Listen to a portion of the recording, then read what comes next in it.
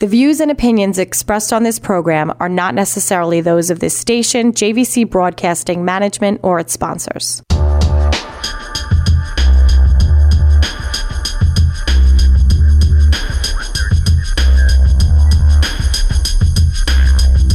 Welcome, Crime and Justice Radio, where we talk all things crime, justice, mayhem, and the courts with expert insiders and legal outcasts.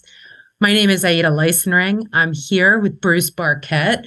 Hope everyone is doing well and not mourning the loss of the Eagles too badly. We won't talk football. We'll talk crime.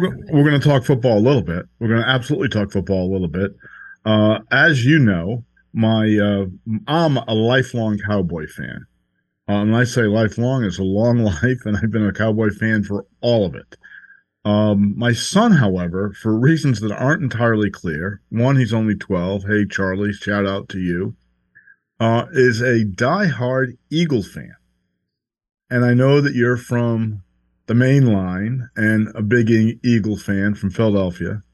And I would recommend that we indict the ref who threw that flag last night because he ruined the game, ruined it entirely. And that's not because the Eagles lost, just because the Eagles lost. It's because the game should not have ended that way. The Chiefs and the Eagles fought back and forth all day long, and it should not have been handed to the Chiefs on a silver platter. And that's what happened. Well, it was a crime. My poor son, devastated, and he has a very good friend who is a Chiefs fan.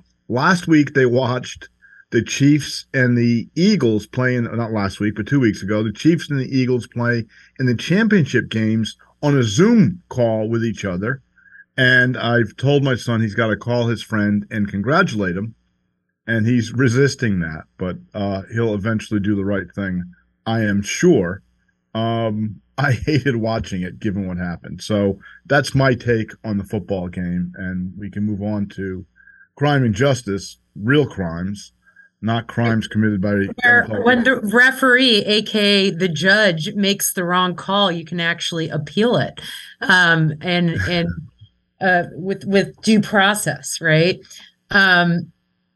Let's talk serious here for a moment. Yeah, we're going to go from frivolous for 20 minutes. New York State, a lot of people don't understand this, understandably, because it's confusing, and so is all the ways that federal law intersects with state law. But New York State doesn't have the death penalty. It hasn't had the death penalty since when? 2004? 2005. Well, actually, and it's good that you bring that up. New York State enacted a death penalty in 1995. The death penalty in New York had something called, it was sort of like a hammer provision. What it said and what jurors were told is that if you unanimously agreed on life, the individual would be given life without parole.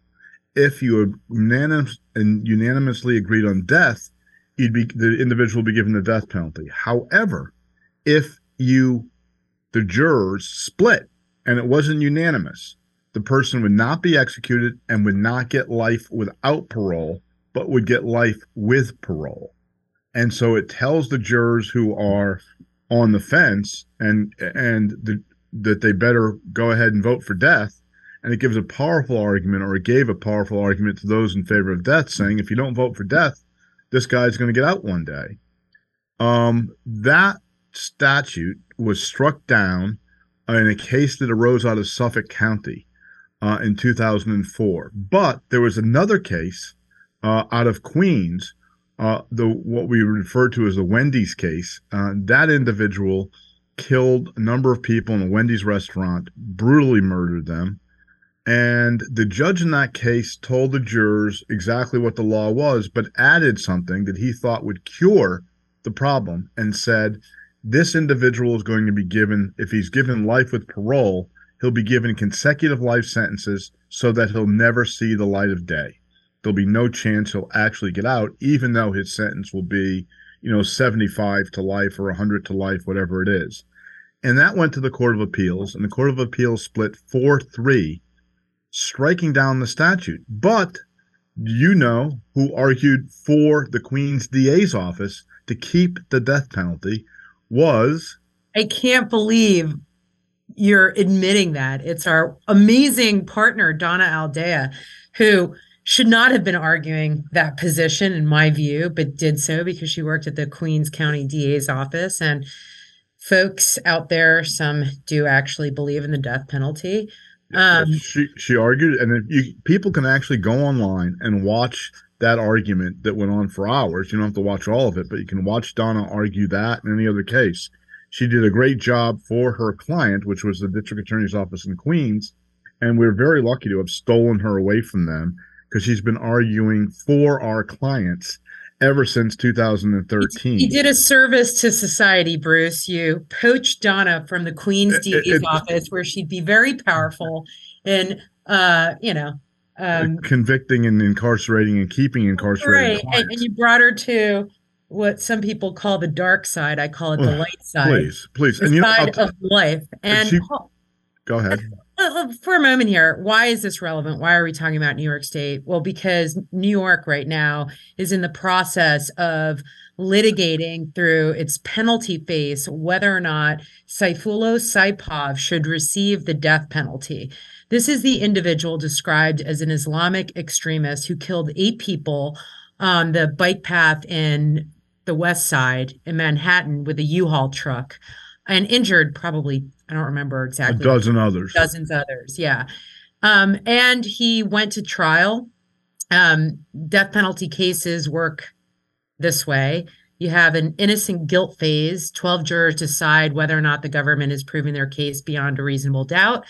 And if they decide yes and find that individual guilty, they have a second trial, which is like a normal trial. They put on evidence, they put on witnesses, they put on exhibits, both the defense and the government does.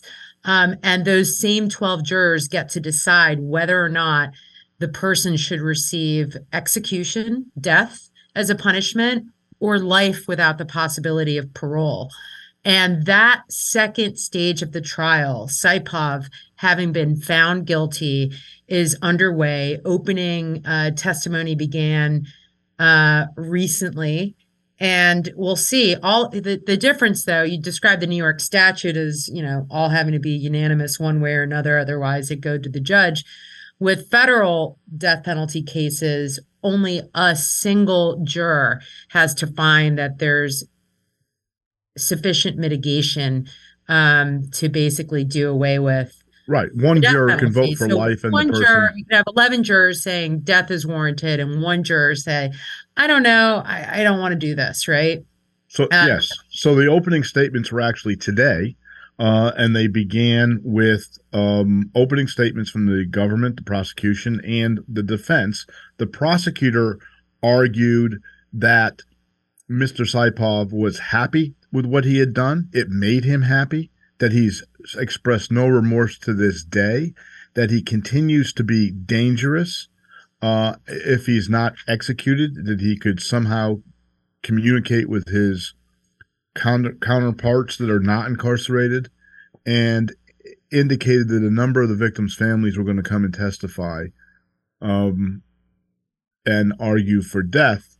The defense, on the other hand, and it was a very good line, said the individual, Mr. Saipov, will die in a federal prison alone one day, and the only thing that's left is the time and the manner. He'll either die of natural causes in a cell smaller than a parking space, or he will die at the hands of an executioner on a gurney. And that either way, his life is over, and that the judge actually told the jurors that he would in fact spend 23 hours a day in a cell by himself, that he'd be out for 1 hour by himself, and that he would give up or be deprived of all things that are sweet to life, that make life sweet. And almost sounded like the judge was putting his finger on a scale there a little bit. Interesting arguments that began. And the last which note the last death penalty in New York was where an individual was actually executed was in 1963. A man named Eddie Lee Mays, 34, died in an electric chair in Ossining Prison, or Sing Sing as it's referred to, in upstate New York. And that was the last person executed in New York. So we'll see what happens with Mr. Saipov. Another, I'm not. Go ahead. Well, one more interesting thought. So, okay, it's interesting that this prosecution belongs entirely to Joe Biden, entirely to his administration. Right. So I just want to note that they had the opportunity to withdraw their notice of intention to seek the death penalty, like they did for a number of other people, including one of our clients. Well, remember he campaigned. I think he was the only president to campaign on, I will end the federal death penalty. A president can't end state death penalty laws, but he can end the federal death penalty. He appointed Merrick Garland to preside over those prosecutions, and he put a moratorium on federal executions, but he still fought, the Biden administration still fought to keep death on the table for the defendant Saipov in this case, which is interesting, right? Because, well, not only for him, for Dylan Roof, who killed, I think, 9 people in a church in South Carolina, and for the marathon bomber in Boston, they successfully argued before the Supreme Court that the death sentence should be maintained. Those sentences, however, were issued or handed down by jurors under the Trump administration. This case is the only case in the United States where the Biden administration has decided to seek the death penalty itself, not merely to defend a prior verdict from another court or another administration, but to actually seek it itself without explanation. And I want to point out, I mean, here's the problem with the death penalty, right? There's many problems. Number one, if the person, regardless of whether the person gets the death penalty or gets life, as the defense lawyer pointed out in Saipov, they will die in prison. It's just a matter of when, right? And we know with death penalty executions that there are sometimes decades worth of appeals. So people end up sitting on death row for 25 years. And a lot of those individuals grow and mature into men, right? Maybe they were arrested at 20 and suddenly they're 50-year-olds sitting on death row about to be executed for a crime that they committed 30 years ago. And they are different people. They're no longer that angry kid or that drug addicted adult who committed a wrong. But the other problem with it, besides economic, because you do have decades worth of litigation. I think the average death penalty case costs taxpayers millions of dollars, at least like $3 to $5 million, right? Where it actually costs less to keep the person incarcerated for the rest of their life. So there's a real economic argument here. But as we know, sometimes innocent people end up on death row, not just sometimes, according to a national Institute of Science study that did a very, very conservative figure. 4.1% of people on death row are actually innocent. And you currently have about 2,500 people on death row, which means at least 102, because that number was very conservative, are scheduled to be executed, but are factually innocent. And I'm not alleging that Saipov is innocent, but you can't make a judgment call individually on each case, because many of the individuals who end up getting exonerated, prosecutors were convinced that they were guilty. And later on down the road, jurors have a change of heart and realize, as investigations come down year after year after year through the defense lawyers, that, you know, basically start investigating a case to see whether or not there's anything worth arguing to overturn the sentence, realize that, they've had a change of heart. I've always thought from law school perspective as a student that the death penalty was unconstitutional because it violated the cruel and unusual punishment guarantee against cruel and unusual punishment. The Eighth Amendment.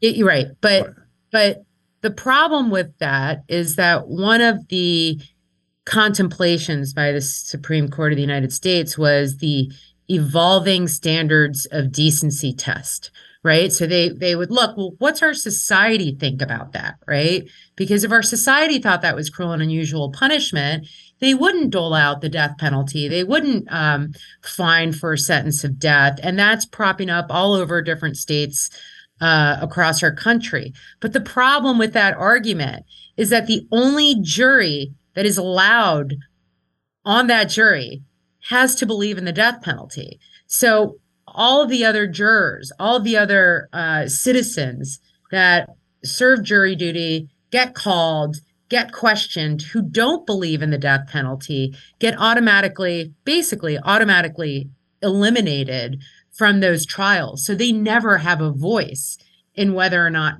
to execute that individual. So when you look at the evolving standards of decency test by the Supreme Court, it doesn't take into consideration all those hundreds of thousands and millions of individuals that would weigh in, but for the fact that they get eliminated. So, we've talked about the death penalty a lot in the show. We actually had an executioner on to discuss how brutal and barbaric the executions actually are and how they're sterilized when they're presented to the witnesses. And we've talked about it a number of times. I just want to make one clarification. I said before that the judge made a comment that if he's spared, he'll spend his life in a cell smaller than a parking space and lose access to everything that makes life sweet. That was actually the defense attorney. The judge indicated that he'd spend a minimum of 23 hours a day in a cell at the administrative maximum facility in Colorado. So I don't want to misquote the judge there. Well, look, we have. How do you think it's going to go? That's a great question. Look, the jurors, as you noted, have already said that they could execute him or vote to execute him. Right. That's a prerequisite to getting on the jury. So it's not exactly a cross section of people in Manhattan, because Manhattan tends to be obviously a very liberal place where the death penalty is not very popular. After the death penalty was struck down in New York in 2005, there wasn't a clamoring to bring it back. It could have been fixed easily. Obviously, the death penalty is right now constitutional. 13 executions were carried out under the Trump administration in the last 6 months of his administration. So if New York State wanted to, it could reinstitute the death penalty easy enough. But they've chosen so far not to. So we'll wait and see. I tend to think that they're going to sentence him to death, and I tend to think that for these reasons. One, as you mentioned, the jurors have already said that under the right circumstances they can. So this jury is predisposed to sentence someone to death. Two, and twice as likely to convict, right? We forget that element. Well, he admitted his guilt. Yeah. The defense attorneys, there's no doubt that he did what he was charged with, no doubt at all. But number two, he lacks any remorse, and that's one of the biggest factors that jury consider. That's usually the factor that puts everyone towards a death sentence. He has no chance, lacks remorse, and the government's going to allege and offer some evidence that he still poses a danger. Future danger, even in prison, because he allegedly threatened guards and he smashed his prison cell door while screaming about slitting the throats of guards. And not for nothing. I mean, I do think that the jurors that made it to the final round might also, and I don't mean to pretend I know them personally, but the fact that he is characterized as an Islamic extremist I don't think he's a citizen of the United States. No, he's not. And that probably does factor into their view. And you have to remember, I mean, New Yorkers tend to be liberal, but we're also the individuals who ended up with being the target of terrorism over and over and over again. We've had 2 attacks in the World Trade Center, subway attacks, attempted car bombings, and of course 9/11. 9/11.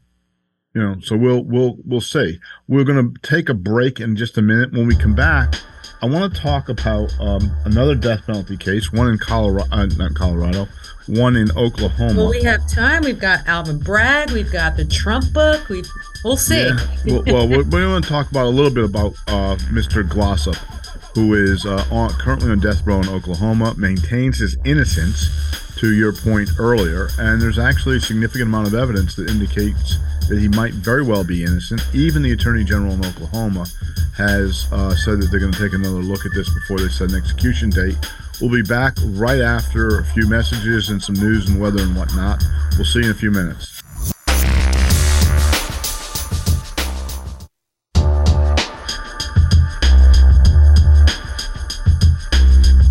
Welcome back to Crime and Justice Radio. I'm Aida Leisenring, and I'm here with Bruce Barquette.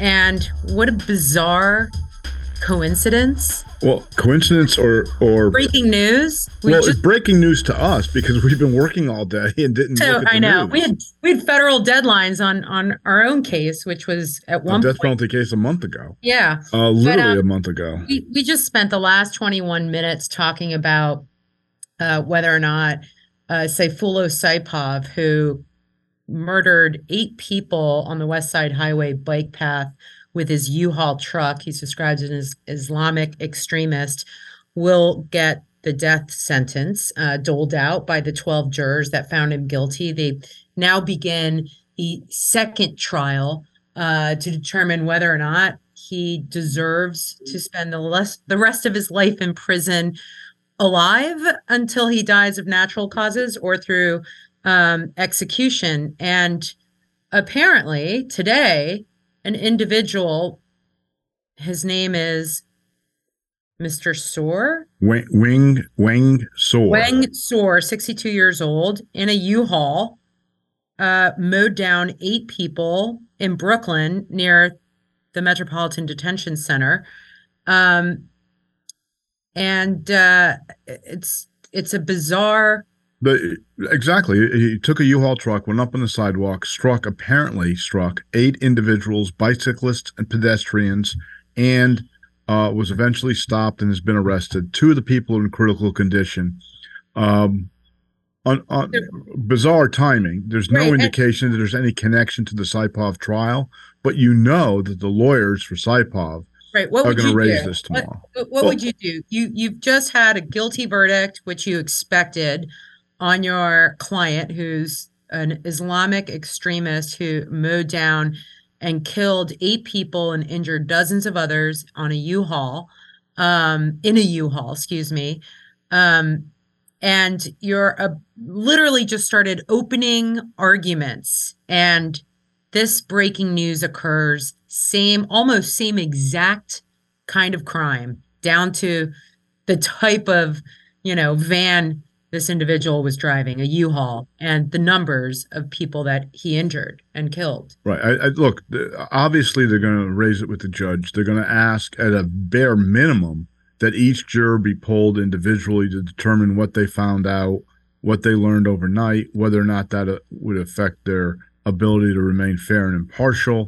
Right, because a juror might say, I was on the fence, but now here's another crazy person who just tried to kill a dozen people the same exact way. We need to send a message. And I think the judge will tell the jurors, and maybe they will, I'd certainly ask for this, that there's no indication at all that Mr. Soar had any connection at all to Mr. Saipov, or that there was any relationship between these 2 crimes other than that they were similar. Right.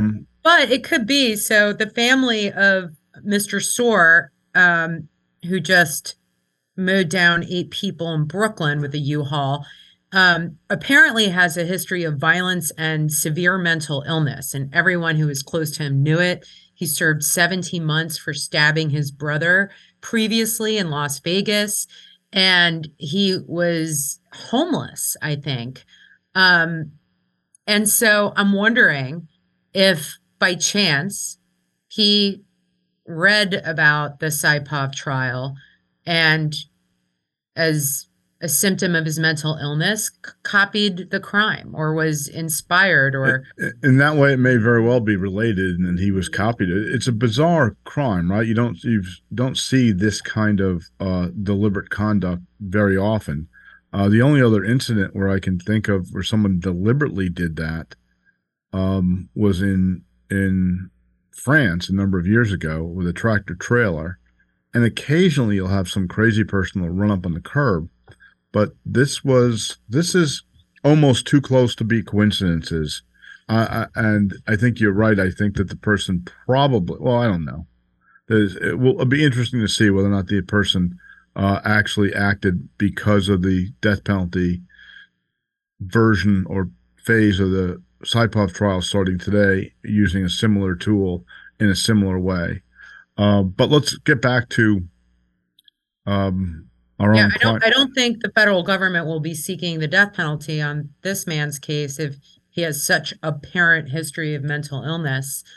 But who knows, right?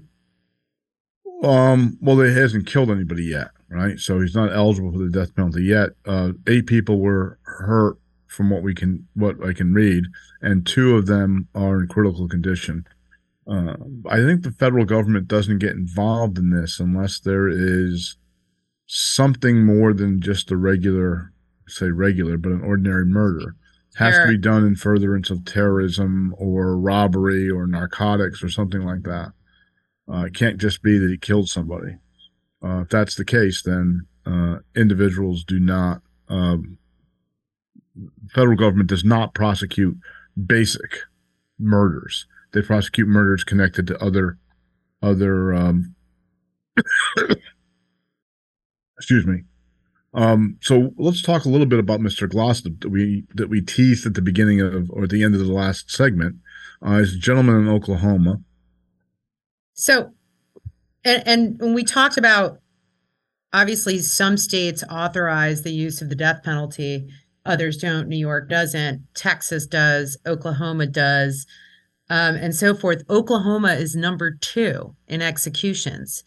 And their executions, there was a moratorium for a while because they couldn't get the right kind of drugs that were effective and didn't cause harm.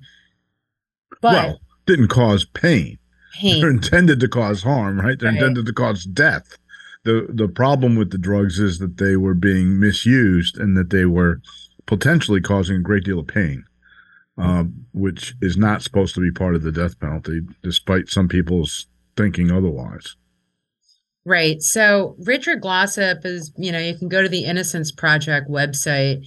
He's all over it, and he's got a huge base of supporters saying, adamant that he's innocent, obviously including his lawyers, who unearthed 29 new witnesses and experts who came forward, signed affidavits under oath, and were ready to testify to say that this man who was on death row has been on death row for maybe 24 years,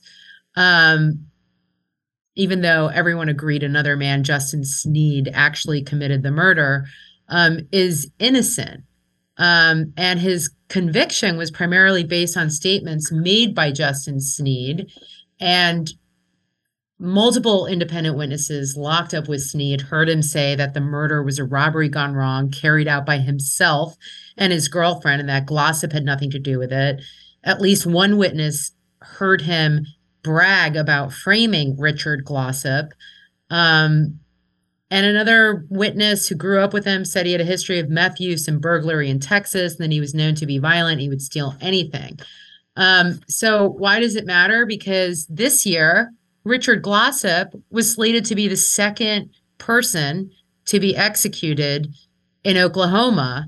But lo and behold, thank God, they've slowed down that execution and launch a probe into his case. And I believe the Attorney General has just appointed an independent counsel to conduct a comprehensive investigation of his murder conviction and his death sentence. So hopefully they'll uncover that their prosecution was flawed and they've convicted an innocent man who spent 23 years in jail and on death row. One of the things that the Attorney General in Oklahoma said that really bothered me was that they wanted to be sure that there's, quote, confidence in the system. And the reason why that bothers me is that we know the system, forgive me, is a train wreck in almost every respect, especially when it comes to the death penalty. It's arbitrary, it's capricious, it ends up convicting innocent people. And I really find it offensive that the prosecutor here is concerned about how, well, we may better use this guy as an example of how we can be fair, so we can go ahead and continue to execute dozens of others along the way. It shouldn't be about that. Obviously, we want the society to have confidence in the system, but you don't conduct investigations so that people will think the system's fair. You conduct investigations so that you get it right, so that you're not executing somebody who's innocent, so you're not having a person on death row who did not commit the crime. That should be your concern, not that the public thinks a system that's a train wreck is actually working correctly or working properly, because it's not. So sorry, but that's my little rant.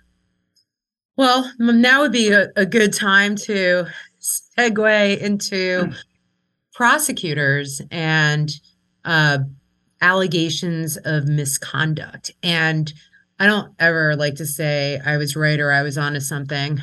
Or wait, I do love to say that. You were. But I think it was, because the first two things, we talked about this last week, and we're going to talk about it a little more in depth now, or follow up. But there were two prosecutorial issues that were underway. The first one was Joseph Franco, former detective, NYPD, was actually indicted by Alvin Bragg's office for perjury in at least 5 cases where individuals were falsely arrested and charged and convicted, and probably in some cases did some jail time for allegations that did not occur. And they were wrongful convictions because Joseph Franco lied under oath and perjured himself. As a result of this, there was a huge ripple effect, and about 500 convictions were overturned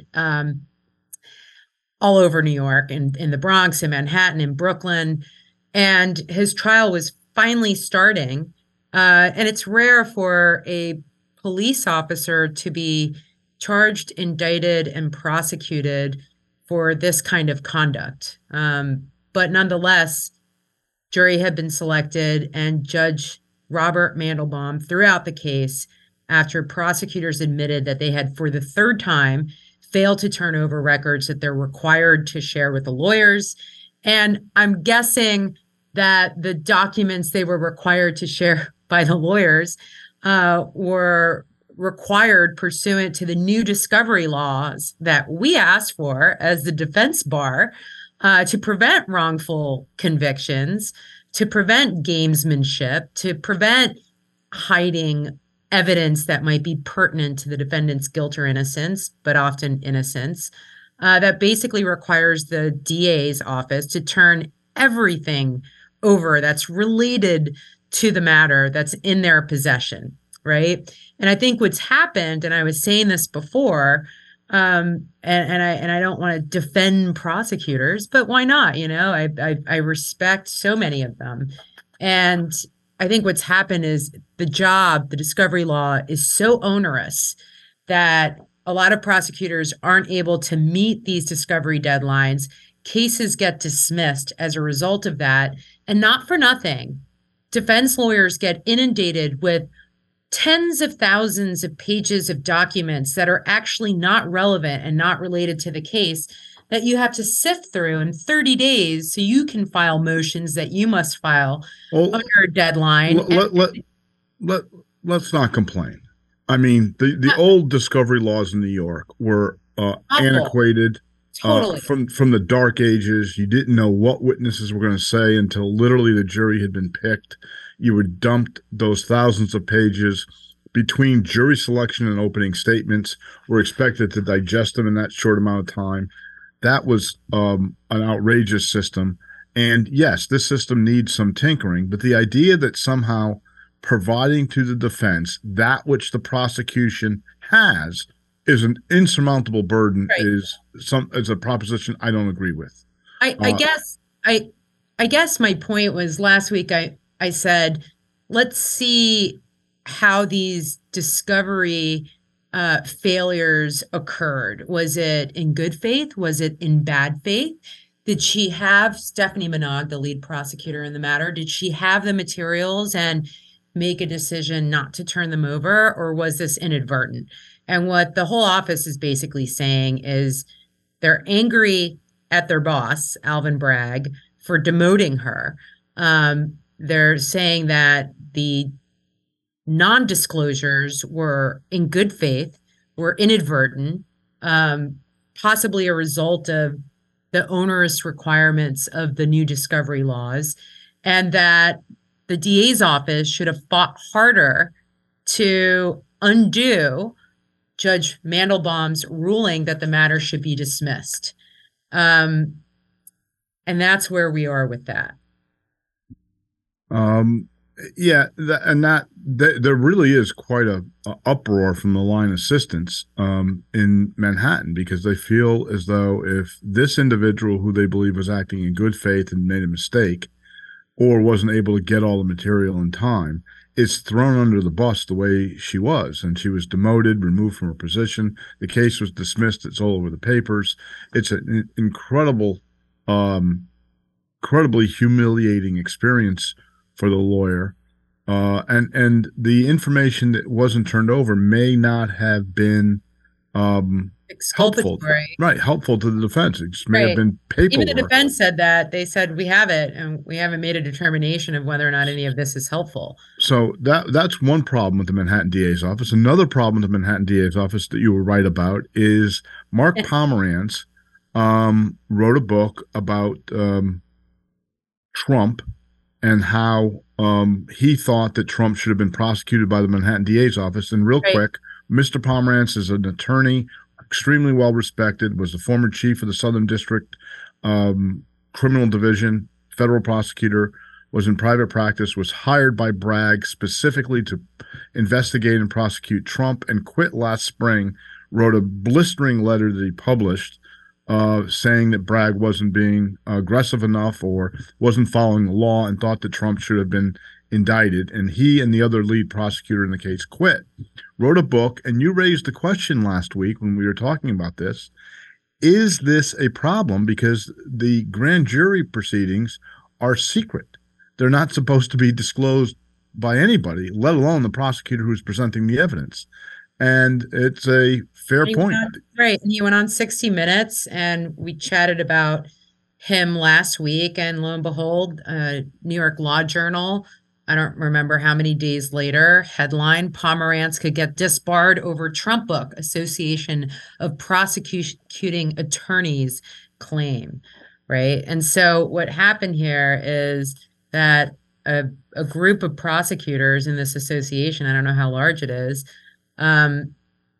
filed, I believe they might have filed an ethics complaint, or their intent to do so, claiming that there's some serious ethical issues, potential criminal issues about disclosing information that you were able to obtain pursuant to grand jury subpoenas within your office during a proceeding that's supposed to remain secret until the district attorney says it no longer is, or the court says it no longer is. And here's the thing, Mark Pomerantz is a really intelligent individual. So it's not like he wrote this book and didn't think about that as a possibility. But here are some quotes from his book, I guess, that address that. He said, "I am comfortable that this book will not prejudice any investigation or prosecution of Donald Trump." In addition, he said, "I do have some angst about having described the inner dialogue of the investigation.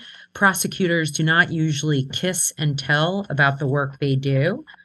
And I guess Trump hired Joe Tacopina already to represent him in a defamation suit. That was for the woman who said that Trump raped her in like a dressing room of some department store. He mentioned that not in reference to this. So maybe he's, in addition to that, looking to sue Pomerantz for defamation. But Pomerantz said, I think he was weighing the pros and cons about his risk. He probably thinks he revealed nothing that wouldn't be available through a Freedom of Information Act, or that was already known, that was already in the media. I'm sure he's smart enough to have figured out what's important, but he weighed that risk, because that's a huge risk. Even if you haven't violated any ethics laws, if an ethics complaint is launched against you, you're going to have problems. You're going to have to hire an attorney. You're going to spend tens and tens of thousands of dollars defending your license to practice law. Sure, and it's a felony. It's a felony to disclose grand jury material. Pomerantz said in response, and it's the Association of Prosecuting Attorneys who wrote a 7-page letter alleging the potential violations. Pomerantz said, "I remain convinced that the publication of my book is legal, ethical, and in the public interest." So we'll wait and see how this turns out. But it certainly is ironic that the person who is kind of ringing the bell and screaming about how Trump should have been indicted may have himself, in doing that, put the crosshairs on him. But even it can, and it's worse. I mean, become obsessed. I'm sorry. You become obsessed with the hunt and the goal. Sometimes you forget your, logical, rational kind of intuition to say, let it go, live your life. Don't spend the rest of your years. I think we should have Mr. Pomerantz on. We know him. He's a friend of sorts. Not really a friend, but a colleague. So we'll see if we can do that. We'll be back next week with another episode of Crime and Justice Radio. Always fun speaking with you, Miss Leisenring. We'll see you next week. Same here, Bruce. Same here. The views and opinions expressed on this program are not necessarily those of this station, JVC Broadcasting Management, or its sponsors.